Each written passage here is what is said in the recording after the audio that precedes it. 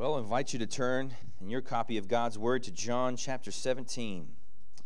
John 17, we're going to be looking at three verses, 17, 18, and 19. And let's stand for the reading of God's words. And while we're doing that, kids, do you know why we stand when we read God's Word? We do it out of honor for the Word of God. We do it because that's what the church has done throughout history, to honor the Word of God. It's a privilege to have this, so we stand as we read it. So if you're able, please do so with us, and I'll read these verses. Verse 17, our Savior is praying, and he says, "Sanctify them in the truth. Your word is truth. As you sent me into the world, so I have sent them into the world. And for their sake I consecrate myself, that they also may be sanctified in truth." You may be seated. The grass withers and the flower fades, but the word of the Lord stands forever. Let me pray. Father, we ask that you would be with the preaching of your word. We ask that you would use a very fallible and very imperfect preacher this morning, that your truth would come across clearly, that your love, your grace, your strength, your mercy, your justice, your wrath, your holiness, your perfection, your eternity, we would grasp these things insofar as you've placed them in these verses. Lord, may we get down to the marrow of this text, and may it change who we are and how we live to be more like Christ, to be more Christ-like, that we be more clear as to what we are to be and how we are to live and how we are to be about your work of kingdom health and kingdom expansion. We thank you for including us in this. We thank you for this time. Please use it for your glory. In Christ's name we pray. Amen. Well, as you could tell from those verses and then our reading earlier, well, the topic that we're dealing with today is holiness and truth. That's what Jesus has put in these passages for us. He's closing out his prayer for the 11. If you remember how the high priestly prayer breaks down, verses 1 through 5, Jesus prays for himself. Verses 6 through 19, Jesus prays for the 12, or just the 11 in the room there. We also see ourselves being prayed for in those passages, but we see ourselves most clearly in verses 20 through the end of the chapter when Jesus prays for everyone who is yet to be born, let alone yet to become a Christian. But as he's closing out this prayer that he directs specifically at the disciples, in these three verses appear three times. In Greek, it's the Greek word agiazo, or hagiazo, which we get holiness, saint, sanctified from. It's a verb. It means to make holy, to sanctify, to set apart, or consecrate is how it's translated in verse 19. One theologian says that the word means to set apart from the world by actual sanctification of life, so that in heart and mind and thoughts, words and deeds, one begins to live more and more in accordance with the law of God. That's what that word hagiazo means, to live more and more in accordance with the moral, revealed law of God, who God is, to set apart, to sanctify. Three times in those three verses. Also three times in these three verses is the word truth. It's just the Greek word aletheia, which just means truth. Truth and holiness is coming out of these three verses like water out of a fire hydrant. So we need to stop and drink at these things. Now, pursuing holiness and truth, we know, is despised by the world. We know that. We see that. We see that exceedingly growing, that a moral lifestyle looks suspicious to our world. Why are you like that? Why are you living like that, with a negative connotation in their minds? What we have now as truth claims are hate speech. What do you mean to say a dog can't be a cat? A dog can certainly be a cat. You hate all cats because you say a dog can't be a cat. That's hate speech. Any kind of truth claim is narrow-minded, is bigoted. And resistance, any resistance to the common consensus in the world, which you could call the cultural zeitgeist. Kids, that's a word to ask your parents about at home. Zeitgeist. They're going to have to Google it. Any resistance to that is deplorable. Deplorable by any notion of purity is despised. I mean, just think about the media we intake of shows or movies or whatever. The idea of purity, keeping yourself pure, or a purity ring or a purity pledge is mocked and scorned as foolish and to be despised. Even a hint of affirming absolute truth is loathsome. How can you say that's always true? So we know that our world has no taste for holiness and truth, but that distaste has seemed to also kind of creep its way into the church. It seems like when the world sneezes, the church catches a cold. That the disease outside oftentimes finds its way inside. So professing Christians are becoming allergic to objective truth. Well, I don't know if that's always true. We start leaning towards relativism. Truth is relative. We kind of define it. And any pursuit of holiness is chided in the church as being arrogant or legalistic. And it's today as if the church is seeking the world's approval more than God's approval. We really want those who are not in the church, who have no love for Christ, to like us. And we're not so concerned about whether or not God approves of us and our lifestyle.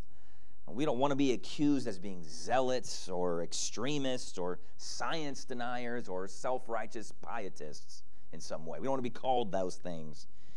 So what we do sometimes in the church is we just maintain a big, wide berth all the way around holiness and truth.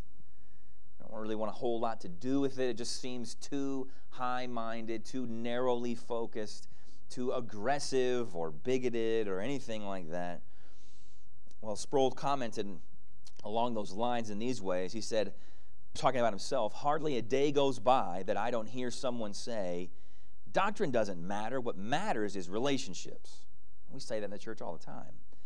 And then Sproul goes on to say, if doctrine doesn't matter, then truth doesn't matter. And if truth doesn't matter, our sanctification or holiness doesn't matter. Because sanctification doesn't come through relationships. Our sanctification, our holiness, comes from the Word of God and from the truth that is poured into our souls, truth that renews our minds, renews our thinking, renews our lives. That truth, in turn, defines godly relationships. You can't have a godly relationship without being in the truth.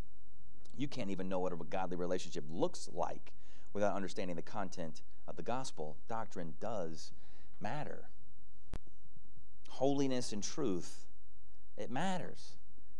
Christ is praying it for his disciples, and he's praying it because that's who he is. That's who God is. God is holiness, and he is truth. I mean, what would Isaiah say if we asked him, what do you think about God? Well, he would go back to his experience in Isaiah 6, 1 through 5. He writes down, in the year that King Uzziah died, he remembers the year. He remembers what's happening at that time. "I saw the Lord sitting upon a throne, high and lifted up. The train of his robe filled the temple." Just the end of God's robe filled the whole temple. He couldn't even see. "Above him stood the seraphim." Those are angels, kids. Seraphim means angels.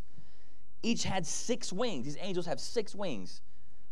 2 covered his face, 2 covered his feet, with 2 he flew. He's covering his feet and his eyes because he's too impure to look on that holiness, and his feet are too impure to step down on it. And 2 are flying and keeping him up. And one called to another and said, "Holy, holy, holy is the Lord of hosts. The whole earth is full of his glory." And in that scene, how does creation react? What says in verse 4, "The foundations of the thresholds shook at the voice of him who called," meaning God's voice, "and the whole house was filled with smoke." Can you imagine this scene of a robe that's so big it's filling up the whole room? There's smoke everywhere. There's angels flying around with 6 wings. Only 2 are actually being used to fly, and they're saying the same thing over again. And when God speaks, the whole building shakes. And what does Isaiah say?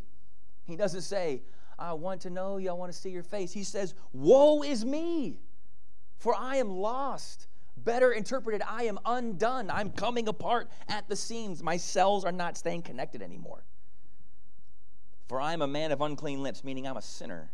"And I dwell in the midst of a people of unclean lips," meaning everybody I know and the people I'm from are sinners. "For my eyes have seen the King, the Lord of hosts." He's overwhelmed with the holiness of God. He knows God is holy. Now, what if we asked John, the same John who wrote this Gospel, John, because he saw Jesus and his glorified state in another book called Revelation 1:17 and 18. He says, "When I saw him, I fell at his feet as though dead." He collapsed on the ground when he saw Jesus. "But Jesus laid his right hand on me, saying, 'Fear not, don't be afraid. I am the first and the last and the living one. I died, and behold, I am alive evermore, and I have the keys of death and Hades. And then later on, John sees something else about Jesus in chapter 19 and 11. Then I saw heaven open, and behold, a white horse.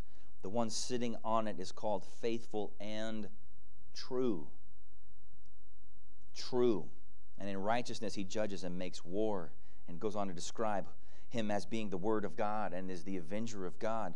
So if you asked Isaiah and you asked John, two things that they know to be eminently factual about God: he is holy and he is true. They know that from experience. They've seen it. And Jesus, in these 3 verses in John, he prays, sanctify them in the truth. Make them holy. That's what that word sanctify means. Hagiato. Make them holy in the truth. That's the whole 3 verses are about that concept. He's praying it first, lovingly, praying for his disciples. That's what he explicitly wants for them. Let's see why he explicitly wants that for them. Our first heading is this: we are to be holy and set apart. Same word, holy and set apart mean the same thing. But you see that in John 17:17, sanctify them. And then you see it in verse 19 where it says, that they also may be sanctified. Make them holy, have them be made holy. That's Jesus' prayer for his disciples, for us, his desire for us. This is his will for you. Often as a pastor, the question I get is, what's God's will for my life? Do I go to Burger King or McDonald's? It's usually something like that. What is God's will for my life? Do I go to this college or that college, or take this job or that job? What's God's will for my life? Do I marry her or marry her? What's God's will for my life? And oftentimes what I want to do is let's just go to the Bible and see what it says. This is God's will for you. And 1 Thessalonians 4:3 says, at least in part, what God's will for you is. For this is the will of God. Here we go. This is the will of God. Your sanctification. You becoming holy. That is God's will for you. No doubt. You don't have to doubt that for the rest of your life. You know God's will for you, to be sanctified, to be holy. No doubt what Jesus wants you to do. He wants it so badly for these 11. He's praying it for them right in front of them. And he wants it so badly for us because we're just men and women like they were. It was a matter of prayer to him then, and it still is now. So what we see Jesus saying is sanctify, make them holy, set them apart, consecrate them, make them different, make them unique, make them other, make them stand out, set them apart from the rest. They're not to be for common use. When God is describing how Moses is supposed to order things in the tabernacle, which is the place of worship that becomes the temple, he says, set apart these things. Don't use this fork for anything else. Don't use this plate, this candlestand, this table, this tent, this building, none of it for anything else but for worship. Set it apart. Make it holy. And that's what Jesus is praying for us. See, contrary to the prevailing wisdom of popular evangelicalism, which says, just be like everyone else in your culture. Just be exactly like them. Show everyone that Jesus is just like them. He can be your bro or your homeboy or your friend or your boyfriend if you're lonely. He can do anything. He's just like you. No, he's not. He's not like us. And neither are we like the world. We just saw that last week. See, the gathering of the saints on the Lord's Day, what we're doing right now, should not look like what people do every day of the week all the time. Because what we're doing right now is different than what we do every day all during the week. It's supposed to be different. But what's crept in is like, man, I'm just going to be real. What God wants is realness. So I'm going to come looking like I just got worked over in the dryer full of razor blades to church because I don't care. I'm going to be real. A lot of times what we mean by real is we mean sloppy, tardy, and unconcerned. Now, what if you dated your spouse like that? Hey, honey, let's meet up at the restaurant at 8 o'clock after work. Oh, that sounds great. Get there. They don't show up till 9:30. Would you feel like, he's just being real? That's who he is. That's who she is. Or you show up on time, but you're wearing that T-shirt that you've had since high school football practice. It's got the hole right here pulling off the collar, but it's got your number on it, and you remember where you were on the field when you scored that. So you got to wear that shirt. And then you got your cut-off sweatpants on with oil stains because you were just changed. Come to the date, she's all dressed up. Would she go, he's just being real? That's who he really is. She gets it. That's who you really are. But I want this to be special. I want this to be different. What about, the concept of church buildings? They just be whatever. Just throw it up there, bare bone. Doesn't matter. Just make it look like any other warehouse that exists, because we're just trying to look, we don't look offensive or weird or stick out. But do you do that with your own house? Do you do that with your own room? I just want my room to look like the display at IKEA.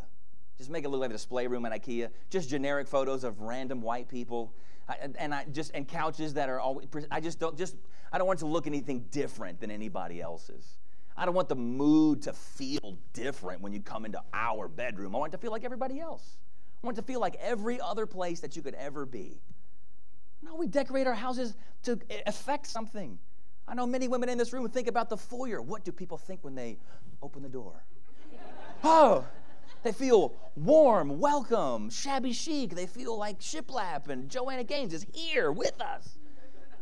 I want you to feel something when you come in. Why? Nobody feels anything except for maybe dread when they go into Walmart. Just make it feel like that. No, I want it to be different and set apart. Why? Because it's my home. It's set apart. We're to be set apart on purpose. Jesus is praying for that. Unbelievers should come to church knowing that they don't belong, but leaving desperately wanting to belong. They should come thinking, I was just eavesdropping on a conversation that I wasn't a part of, but every fiber of my being wants to be a part of that conversation. And I know I wasn't, but I want to be. How do I become that? They should be intrigued and drawn by the differentness of church. This feels different. But what we're trying to do is make everything as low as common denominator as possible. I don't know about you, but I have plenty of friends, older and younger and my age, who have left the big box churches or people trying to be like that, and they go to the old, dead, liturgical mainline churches. Why? And their answer is always this: it just feels reverent. Now, they're going there, and there's a sign of their immaturity because there is no preaching, there is no exaltation of God, there is no right worship, but they still follow the liturgy. So it feels reverent. They come in carrying the staff, or they have the robes. Everybody's quiet. You got to know what to do. There's nobody trying to be the latest rock star. There's nobody up there trying to just give a really good Apple keynote address. It feels reverent. So they go. I'm tired of just being pandered to. I want to feel different. I have people that I went to seminary with who are at churches that are denominations that are apostate just because they're sick of the nonsense. That's a bad reason to be there. But I understand it. We should be different. We must not become unacceptable sacrifices. We all know Romans 12:1. It's a familiar verse when Paul says, I appeal to you, therefore, brothers, by the mercies of God, to present your bodies as a living sacrifice. Here's how they're described: holy and acceptable. So if we have to strive for that, then what can we then be? Holy and unholy and unacceptable to God. And it's our spiritual worship. Spiritual is better rightly translated your expected, your obvious worship. So we're supposed to be different. We got to let go of the fear of being called holier than thou. I don't want to be all holier than thou. Why do we fear this? Do you even know anybody like this? I think it would be a struggle for us if we passed a note or a pad around the room. Write down somebody who you think is really holy. Write down somebody who is holy. I mean, could we come up with anybody? I mean, does more sin make us more relatable and approachable or even pleasing to God? I mean, does a lack of concern over our sin prove our Christian maturity? I'm so mature, I don't care about impurity. I don't care about unholiness. I think our obsession in evangelicalism with brokenness has led us to this place. It's stunted our growth. I'm broken, you're broken, I stink, you stink, we all stink, but Jesus is awesome. But what are all these commands about? Why is Jesus praying, make them holy? I'm dying so that they will be holy. But we're like, we can't be because we're all broken. If you want to write a bestseller right now, just fit broken or brokenness into the title as many times as you can, and you'll make $100,000. Because that's all. It sounds like great. Yeah, we're all, and it sounds somewhat mature. But what we're really in evangelicalism is just a state of arrested development. Everything is youth group. everything is just hang out and be chill with the J-man. Whereas Paul says, when I was a child, I spoke like a child and I reasoned like a child. When I became a man, I reasoned and spoke like a man. I grew up. We're not making people grow up into holiness. We should boldly be known as pursuing holiness because Jesus is praying it for us. We don't take any pride in our growth. That's the problem. We don't take any pride in our growth, and I can't go, look, I've made myself holy. We can't do that. Our standard is infinite holiness, and so wherever you get, you just look at infinity above you. So we have no pride in any of that, but we shouldn't be ashamed of pressing on in sanctification, in becoming holy. And if people call you holier than thou, you should know this. It's most likely coming from insecure, stagnant Christians or tares that are among the wheat. It's not an accusation that Jesus would ever say. You're pursuing holiness too much. He's praying it for us. He wants it for us. And our beloved brother Peter, who was in that room, he writes in 1 Peter 1, 14 through 16, as obedient children. You hear that, kids? It's just like what you do. Do not be conformed to the passions of your former ignorance, but as he who called you is holy, you also be holy in all your conduct, since it is written, you shall be holy, for I am holy. Now, Peter's quoting Leviticus there. See, holiness is something that we pursue because we're commanded to, and it also, not oddly enough, prepares us for heaven. Have you thought about that? All that is in heaven will be pure, will be spotless, will be blameless, will be sinless. All good will be walled in. All evil will be walled out. All impurity, all things that were pretty good but not all the way good, they're all out. That's not in heaven. Heaven knows no stain of sin. There's not the smallest granule of iniquity in heaven. It is purely, exhaustively, authentically holy. Heaven is. So are all the beings that are there, the created beings and the one uncreated being. Holiness. So now, if you have no taste, desire, or affinity for holiness here, what makes you think you will enjoy heaven? That's all that's there. I think sometimes we think that, yeah, I'm living like this, and I know it's not great, but when I die, I'm just going to be changed into something that I'm not. And I'm on the right team now so that when I die, then I'll like those things. Or we're thinking, well, I know there's only two options. It's heaven or hell, and between those two, certainly I'm going to choose heaven. But what holiness is doing is preparing us for where we're going to be. That's all that's going to be there. If pursuing holiness is drudgery to you here, what makes you think heaven is a place for you? I hate pursuing holiness. I hate having to kill my sin. I hate having to understand God's word and apply it to my life and live in a way that's like Jesus. Then why would you want to go to heaven? That's all there is. That's all that's there.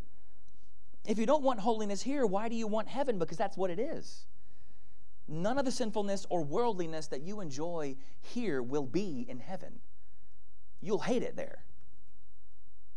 Therefore, you will be just miserable in heaven. That means you're just not made for it now. So you need to consider, am I truly the one that Jesus is praying for? Have I bowed the knee in submission to Him and given my life over to Him, repented of sin and trusted, thrown myself on the mercy of Christ?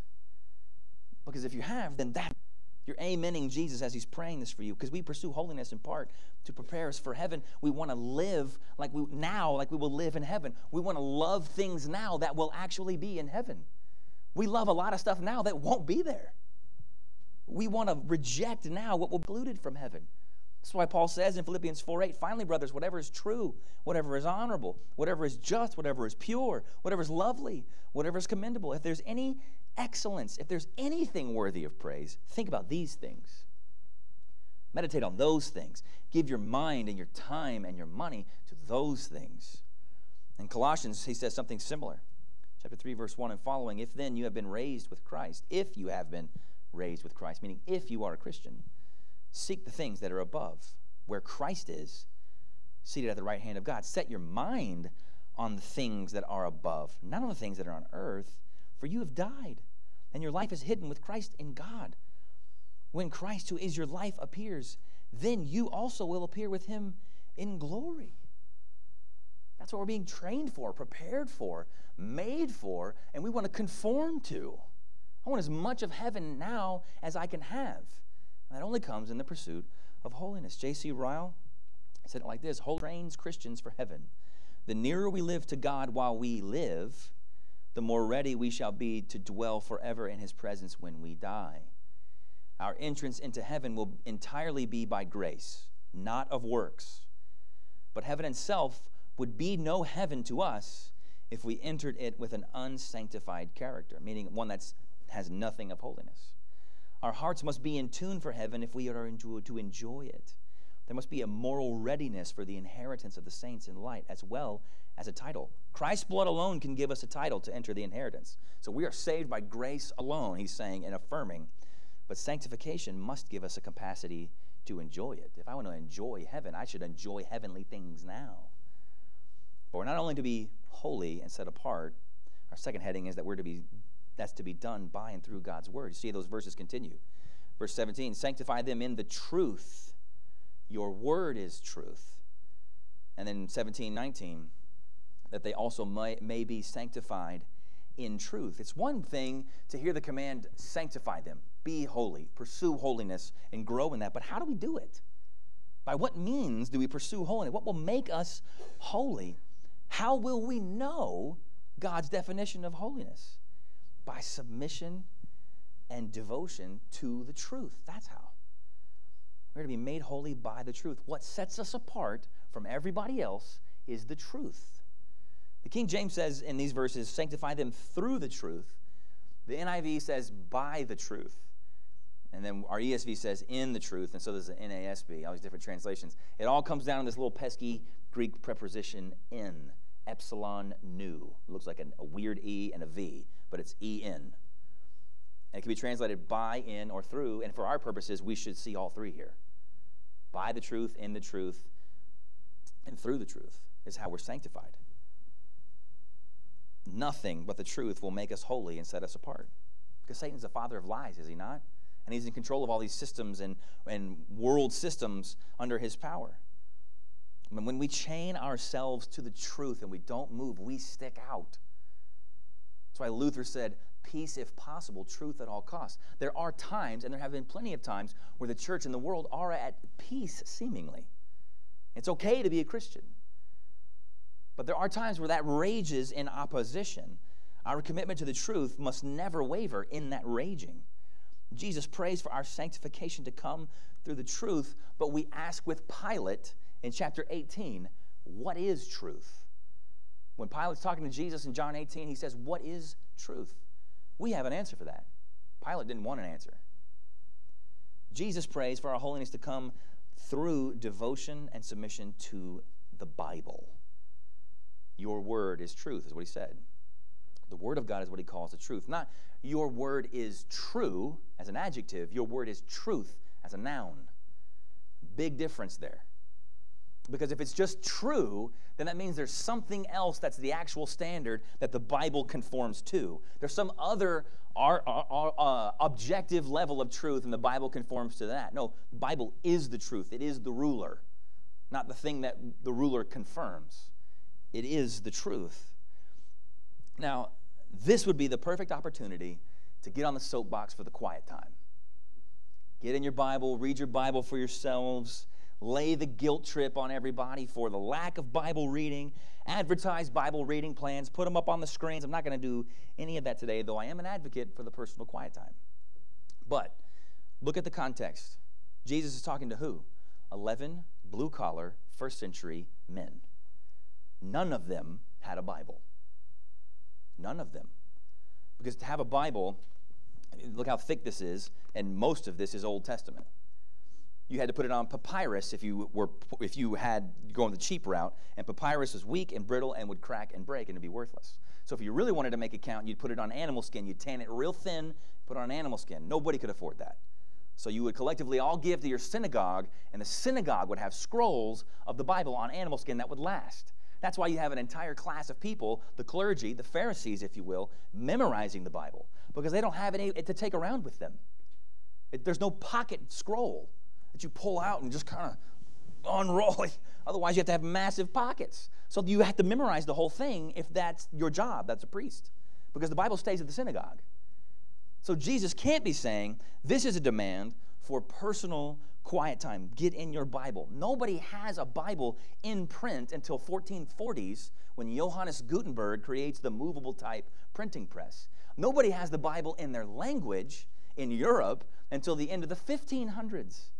So did this command just not apply to people for 1,500 years? Or is Jesus commanding something else? Because while I can't see in the New Testament a direct command, you have to read your Bible by yourself every day on your own, I can find plenty of commands for preaching and for teaching and for gathering together under the ministry of the Word. See, what evangelicalism has done is shorten the sermon, cancel the evening service, and hide behind the concept of the priesthood of all believers. There's nobody special, there's nobody that matters, everybody can read the Bible on their own. And what I want to argue is that just feeds American individualism, and it allows lazy pastors to make guilt-ridden congregants, too ashamed to admit how little Bible that they actually know. Our kids are being lost to the world, and what are we doing? We're relying upon ridiculous youth leaders instead of Bible-enriched, trained parents. Were I to poll you right now, just to make a poll, and we're not going to do this because that's not the intent. I'm going to poll you right now and ask a couple of questions. How many of you are satisfied with your amount of personal daily Bible reading? Or to ask a question along, how many of you read the Bible more than an hour a week? That's at least 10 minutes a day. Or do you feel competent explaining the Bible to a child, to an unbeliever, to a friend? How regularly do you read and discuss the Bible with your family? Were I to do that, how much guilt could we pour on to all of you? Just buckets and buckets of guilt. It'd be easy to do. I wouldn't have to prepare that much for this message, and I could just make you all feel terrible and just walk out the room, because everybody would answer, not as much as I want. At least say, not as much as I want on all those questions. All I have to do is say, well, how much time do you spend on your phone?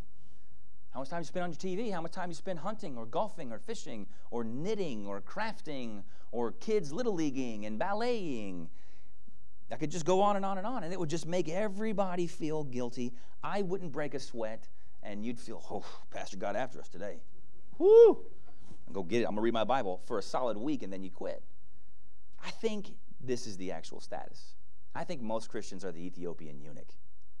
You know what I'm talking about? Acts chapter 8. Acts chapter 8, Philip has this great ministry. He's preaching in Samaria. People are coming to Christ in droves. And then God just says, you're done there. I'm sending you to one guy, an Ethiopian eunuch. He works in the palace of the queen of Ethiopia. He had enough money and enough status to be able to leave there, go to Jerusalem, and go to worship. And God takes Philip from that massive revival to this one wealthy guy who has a copy of God's word. And he's sitting in a chariot reading it after a worship feast Passover in Jerusalem. And Philip is told to go to him. And in Acts 8:30 and 31, so Philip ran to him and heard him reading Isaiah the prophet. When you hear somebody reading the Bible out loud, do you think evangelism opportunity? No, you think, good, I don't have to mess with that guy. Like, he's probably fine. Not Philip. He runs up and then he asks this question. What does he say? Do you understand what you're reading? And then what does the eunuch say?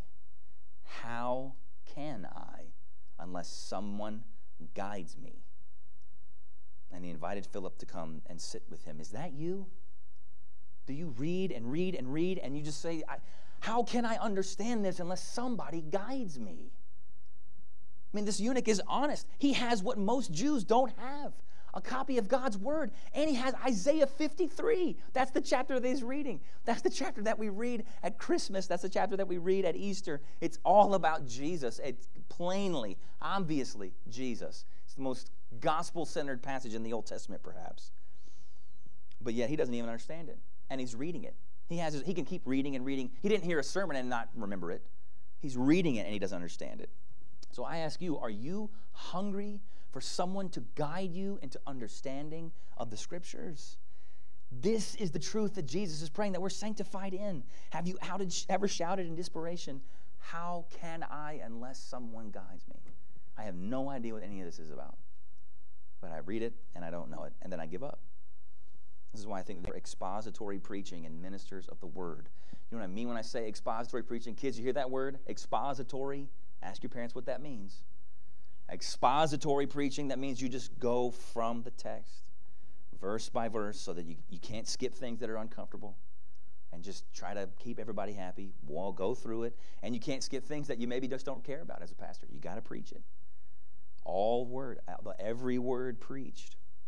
We need that. Ephesians 4:11 and 12, Jesus is saying to have given shepherd teachers. That's a hyphenated word, shepherd teachers. They pastor and they teach. They pastor and they teach to do what? Verse 12 says to equip the saints for the work of the ministry. It doesn't say, saints, equip yourselves for the work of the ministry. Therefore, we should expect our pastors to labor in what the apostles said they could not forsake: prayer and the ministry of the word. We can't feed tables. These widows have to eat, Acts chapter 6, but it can't be us, because we have to devote ourselves to prayer and the ministry of the word. The Synod of Dort, this Reformed council that met in the Netherlands, they came up with a conclusion saying this: for that state church that was then in the 1600s, the evening service should be held even if it's just a minister and his family, because somebody needs to get up and preach. I heard one minister say church members should be asking their pastors to prepare 3 sermons for them on the Lord's Day. The Puritans were in a consensus that if you had an hour of Bible intake, what would you choose? Sitting alone, just you, Jesus, and your Bible? Or would you choose to sit under the preaching of the word from a qualified, biblically qualified, spiritually gifted, educated, trained, holy preacher? And they said in consensus we'd always choose to sit under the preaching of God's word. So we need to say together as a church, everybody, the whole church at large, away with pastors who plagiarize 20-minute TED Talks, and away with sermonettes for they only serve to make Christianettes. We must demand that our preachers give us more Bible. Teach us. We must understand and know. Who cares if they're charming or a type A CEO? Do they know God? And can they tell us more about him?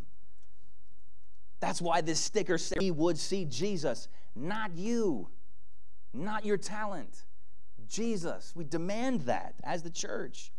We can do without well-oiled administrative machines, but we cannot do without the Word of God given to us in an understandable way. We can't do without that. For our holiness depends upon our grasp and obedience to the Word, and Jesus has prayed for it. So therefore, we should pursue it. We are to be holy and set apart like Jesus was. You see that in verses 18 and 19? As you sent me into the world, so I have sent them into the world. And for their sake I consecrate myself, that they also may be sanctified in truth. How was Jesus sent into the world? That's what he says. You sent me, and I'm sending them in the same way. How is he sent? He's on a mission, we know, an explicit purpose. He's not a casual bystander looking for the good life. So if that's what we're doing, we're not living like Jesus. So we know that he's sending us in the same way. He came to die. He's living for life after death. Peter calls him, you are the Holy One of God. Jesus calls himself the way, the truth, and the life. Jesus, in his own words, came into the world in at least 3 broad categories. I'm not going to interpret these. I'm just going to read them. I don't need interpretation. This is just Jesus talking. The first category is the judgment of the reprobate. It's another word to ask your parents' kids. No, kids don't ask. Parents don't ask your kids that word. They don't know it. The judgment of the reprobate. John 9:39. Jesus said, "For judgment I came into this world, that those who do not see may see, and those who see may become blind." Luke 49-51. Jesus speaking, "I came to cast fire on the earth, and would that it were already kindled. I have a baptism to be baptized with, and how great is my distress until it is accomplished. Do you think I have come to give peace on earth? No, I tell you, but rather division." So Jesus' first category is judgment of the reprobate. Second, he came for the salvation of the elect. John 12:46, I have come into the world as light, so that me may not remain in darkness. John 6:33, the bread of God, that's Jesus, the bread of God is he who comes down from heaven and gives life to the world. Luke 19:10, for the Son of Man came to seek and to save the lost. He came to do that. Judgment, salvation, and then lastly, the proclamation of the truth is why he came. John 18:37, then Pilate said to him, so you are a king? Jesus answered, you say that I am a king. For this purpose I was born, and for this purpose I have come into the world. Okay, he's about to tell us the purpose he came into the world, to bear witness to the truth. Everyone who is of the truth listens to my voice. Judgment, salvation, and the proclamation of the truth. What did Jesus do? That cliche phrase that caught fire in the 90s and is nostalgic now. What would Jesus do? It's cliche, it's trite, and it was reduced down to generic moralism. Would Jesus give that panhandler $5? Would Jesus have been nice to that mean person? But Jesus told us what he came to do. He came to tell everybody that there was judgment coming, that he is the way of salvation, and to proclaim the truth, and to then die to make it all possible as the sacrifice. He told us what he came to do. Judgment and salvation, law and gospel. Here's all the law. You failed to meet all of it. But I am the way, the truth, and the life. Everyone who comes to me goes to the Father. So you're guilty, but I save you. I save all who believe. That's what he came for. We know what to do then. If Jesus says, I'm sending them for the same purpose, then we go and we just tell the truth of judgment and redemption. We don't obscure judgment for sinners, and we don't obscure salvation for the guilt-ridden. We tell them the truth. That's what Jesus said. The way I was sent, I'm sending them. Father, I'm praying for that. And then he sees that he was holy, so we could be holy. Do you see that in verse 19? For their sake I consecrate. That's the same word, hagiazo, make holy. He made himself holy. Why did Jesus set himself apart to God for that holy sacrifice as a high priest and as the lamb on the altar? Why did he do that? So that what? Verse 19. They also may be sanctified, same word, in the truth. His desire for you is that you be holy. And not just for your sake. The holiness is for your happiness, but for the glory of God. Jesus prays to be sanctified and made holy by his word. We couldn't be holy if he wasn't holy. If he wasn't a perfect, spotless lamb, then we could not be holy and be saved. In Exodus 28, the priest, his clothing is described. It has a turban. It has this breastplate of gold with 12 gemstones representing the 12 tribes. It has a linen ephod and then a robe over it, and it's described all the way. But there's one thing that the priest wears that makes it absolutely obvious what he's supposed to be. He's supposed to have a gold plate that's on the turban over his head that says, Holy to the Lord. That's what he was supposed to be. Now, it's a miracle of God's grace that he could say that any sinner could have that title. But you're set apart for that. Jesus comes as the perfect high priest who actually is holy to the Lord.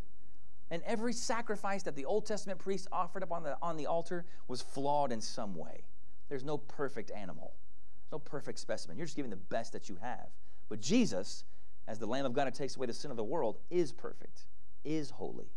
He's both of those for us. And Hebrews 7:26 and following describes him like this. For it was indeed fitting that we should have such a high priest, holy, innocent, unstained, separated from sinners, and exalted above the heavens.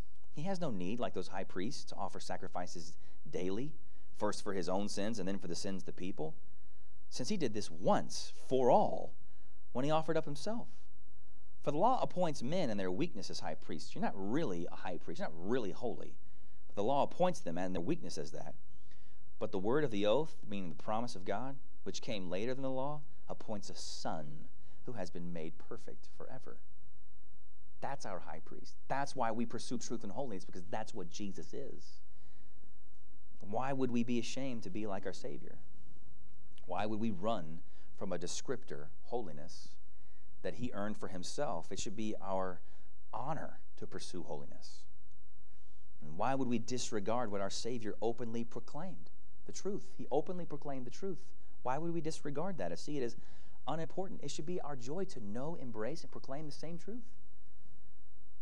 And Why would we negatively presume God's commands to be drudgery? Is God not loving? Doesn't he love us? Doesn't he want the best for us? So therefore, holiness is happiness. Because that's walking in what God says he wants for us to do. That's the way of happiness. Ryle said, those that walk with God most closely are those that walk most comfortably. And then lastly, let's think of this. This is the last thought. Who are we to have such a loving Savior to pray for us? I mean, spending so long in this chapter, I know it's been long, but you're just thinking, Jesus is praying. He's praying for us. I mean, who are we to have a Savior that says your name in front of God every second of every day? He ever lives to make intercession for us. And he's praying the best for us. He's not just repeating nonsense or cliches that he's developed. He's infinite, praying for us. And this is explicitly part of what we know his prayer is to be for us. Sanctify them in the truth. Your word is truth. And he speaks our names attached to that request every second of every day in front of God Almighty. We are the most privileged of all people. Father, we thank you in light of that great privilege. We see a text like this, Lord, we know that we fall short. We know that we aren't as holy as we could be or should be. We know that we get racked with the guilt of our sin and that we wrongfully carry around that guilt as if we could do anything about it. And we forget or we make light of Jesus having paid it all, even for the sins that we just did or we're doing now. So forgive us for that. Forgive us for not believing in forgiveness, even though we know that we are forgiven. We are sinners, but nevertheless, we know that you have called us to be holy. You've given us that command. You prayed it in front of those 11 men minutes before his sacrificial death. So we know that it's possible. We know that it's possible that to be sanctified in your word. We know that your word is understandable. May we always, as individuals and as a collective corporate body, be given wholesale to this pursuit of holiness and to this unwavering chaining down to the truth. We have nothing to be insecure about in a world that hates us, in a world that suspects us, in a world that accuses us. We have nothing to fear. We have nothing to be embarrassed of. When we can see the most vile enemy of you turned into one of our very own, a church member sitting right next to us. If the Apostle Paul can be converted, who was of the world, in the world, hating your people, openly seeking their death and execution, you changed him. You changed him in a minute, in an afternoon. So much so that other Christians didn't even believe it. Lord, we long to see that. We long to see people who hate you that level become believers, that we don't even believe it in our own frailty. We don't believe that conversion can be that real. We want to see that. And we know that we can by just pursuing holiness and truth, by holding it out, by living lives that are different, by not being ashamed of the truth, but giving it out to everyone, imbibing it deeply in us. Lord, I pray for the fathers and the mothers in our church that we would pour deeply into our children these words. You've given us this time with them, and may we use it. May we pour into them the truth of your word. Lord, may this pulpit in our church, whoever fills it, never say anything but the truth, never advocate anything but the commands of Christ, and never extend forth anything but your Son and repentance and faith in him as the way of salvation. And may that ripple out into all of us, into all that we are, and all that we do, all that we believe, all that we affirm, and all that we avoid. May we be guided by your truth. And Lord, I thank you for each young boy and young girl in this room. Thank you for giving them to their parents. Thank you for bringing them into these families. I pray for each of their hearts and for each of their souls that if they have not yet trusted in Christ, they have not yet turned from their sin, rejecting all that sinfulness has to offer, and trusted, believed, fallen upon Christ, knowing that he will catch them and love them forever, that they would do that now. They would have that conversation when they go home with their mom and their dad. And that this church might be a place that they can grow and be nourished alongside their parents and families. This would just be a generational place, a generational gathering. Father, we're consumed, and we're so grateful to be included and sent on the mission that your Son came for. We know we fall short. We know we fail. We see that. But we ask that you would strengthen us to be faithful in going on the same mission, that we'd be embarrassed of nothing in the Word, embarrassed of nothing in the life of a Christian. We would admit our sin to even people who don't believe in confession of sin. But we'd hold forth the gospel to them, and we'd always do that. Father, you are good. You are the Father of lights, as James 1 says, and every good and perfect gift comes from you, and you don't change like shadows do on the ground. There's no shifting shadow with you. So we thank you for this good gift of John 17, verses 17 through 19. May you sink them deep into our hearts, and may we go forth, smiles on our faces, hope in our hearts, the truth on our lips, and clarity in our minds. And we ask this all in Christ's name. Amen.